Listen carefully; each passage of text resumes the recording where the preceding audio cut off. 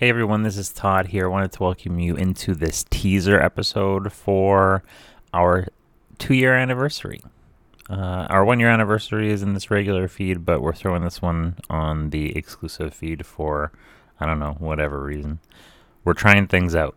So this episode is just a short little sample of what's in that episode to give you some ideas of what you're missing out on. So you can listen to a couple minutes of that, and if it piques your interest, then you can head over to the links, ko-fi.com/snideful. I think I'm going to throw it in the description. I should. That would be good business. Anyways, me and Tucker and I, we flesh out a little bit more of our origin story. In the first year anniversary, we kind of talked about how we met when we were in kindergarten age. And in this episode, we talk about the theory of how we maybe came to be, how we were born, where we were born, that kind of thing. So you can check it out. Hope you enjoy.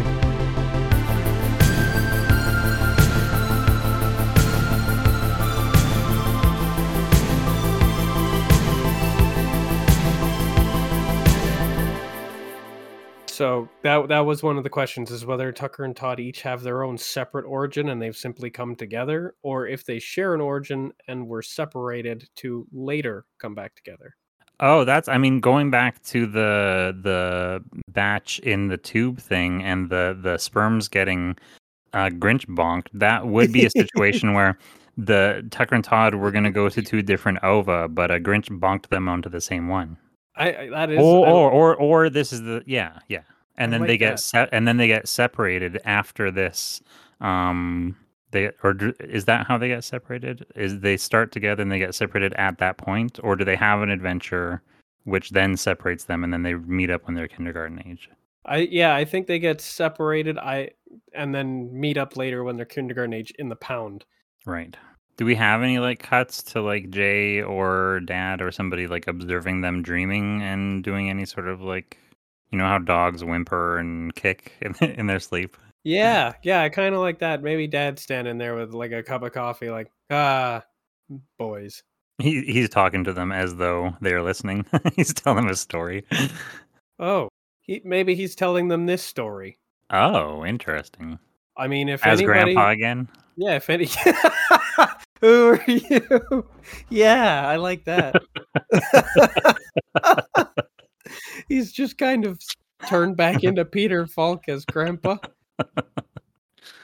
Slightly senile. Ever so slightly. I mean, I think even as Dad, he's supposed to be eccentric and kind of absent-minded. So yeah, that's the kind of character I think is the most fun for a dad in a show. Yeah, well-meaning, absent-minded, fun-loving. But I do think it would be cool if he's telling them this story as they're sleeping, almost as if he's kind of like injecting it into their dreams. Well, he is an eldritch god. He's an eldritch guy. Sorry, he's an eldritch guy. That makes me so delighted. He's an eldritch guy. He can whisper. He can't whisper nightmares into their heads. He's just a dream whisperer now. Yeah, he can't curse them to immortality and mutation, but he can give them some cool dreams. Yeah. Okay, so we've got Grandpa injecting whisper dreams into Tucker and Todd. They are washing up ashore on the island of misfit toys. At some point, we are going to have to go back to the lab so that we can see where it all went wrong, how our past selves got rejected and thrown down that chute. And I do think it should be a chute. I think somebody should open up a sliding steel door and throw a burlap sack full of crap. Full of and then just shut it, and then we hear us going tumbling down this aluminum ducting and then shoom, into the dimensional wormhole. I mean, or should it be sort of like we see a hatch open up in the sky and we devise a plan to get up to the hole in the sky and crawl through the ducting up into the lab? I like that. Okay, we go through the hilarious series of scenes where we have to rescue our infant selves. We finally manage to get them reasonably secure. and snug and put away in the care of somebody nice, a village elder lady of some kind. Like we've got baby Bjorns, and we've literally got them like strapped. We've got ourselves strapped to our chests. Oh, do we keep them as we go on an adventure? I like I that. mean, I think that's kind of funny as to do like the taking care of a sack of flour thing, of having Yeah. these little invincible cartoon things strapped to us. I just got, when you said that, strapped to our chest, I just had like a mental image of a shootout where somebody's trying to shoot us, but these yeah. babies strapped to our chest are bulletproof armor. Yeah, I'm down for that. Why won't this work? Just bounces harmlessly off these babies. Am I? As the babies Are laugh at the sound yeah? effects as it goes Oh, boing. they laugh. It tickles. Yeah. There's a big mouth Tucker. He's got one middle tooth. Ha ha ha ha. I just started imagining. So we've actually done a scene like this, but in the beginning of the Temple of Doom, when Indiana Jones gets poisoned and they're kicking the antidote around the busy, panicked dance hall. Oh yeah.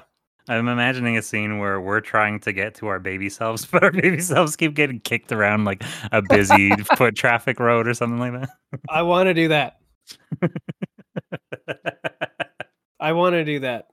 Even as infants, we have cartoon indestructibility, so it's okay. Oh yeah, this is the first sample of it. Oh, it's actually this is very sort of like the Magoo thing. This is the Baby's Day Out Magoo. Yeah. Do you think, I don't know, should we do the intro outro style for this one? Exclusive outro. Do we have an exclusive outro? Not really. Thanks for listening, everybody. That's what I think we've said that before. But I'm trying to think, do we need to do an intro? We miss you, Phil. Yeah, we did that. We miss you, Phil. Come back. We'll earn your love. We'll be good. Just missed. Yeah, just missed. Thanks for listening, everybody. Bye. Bye.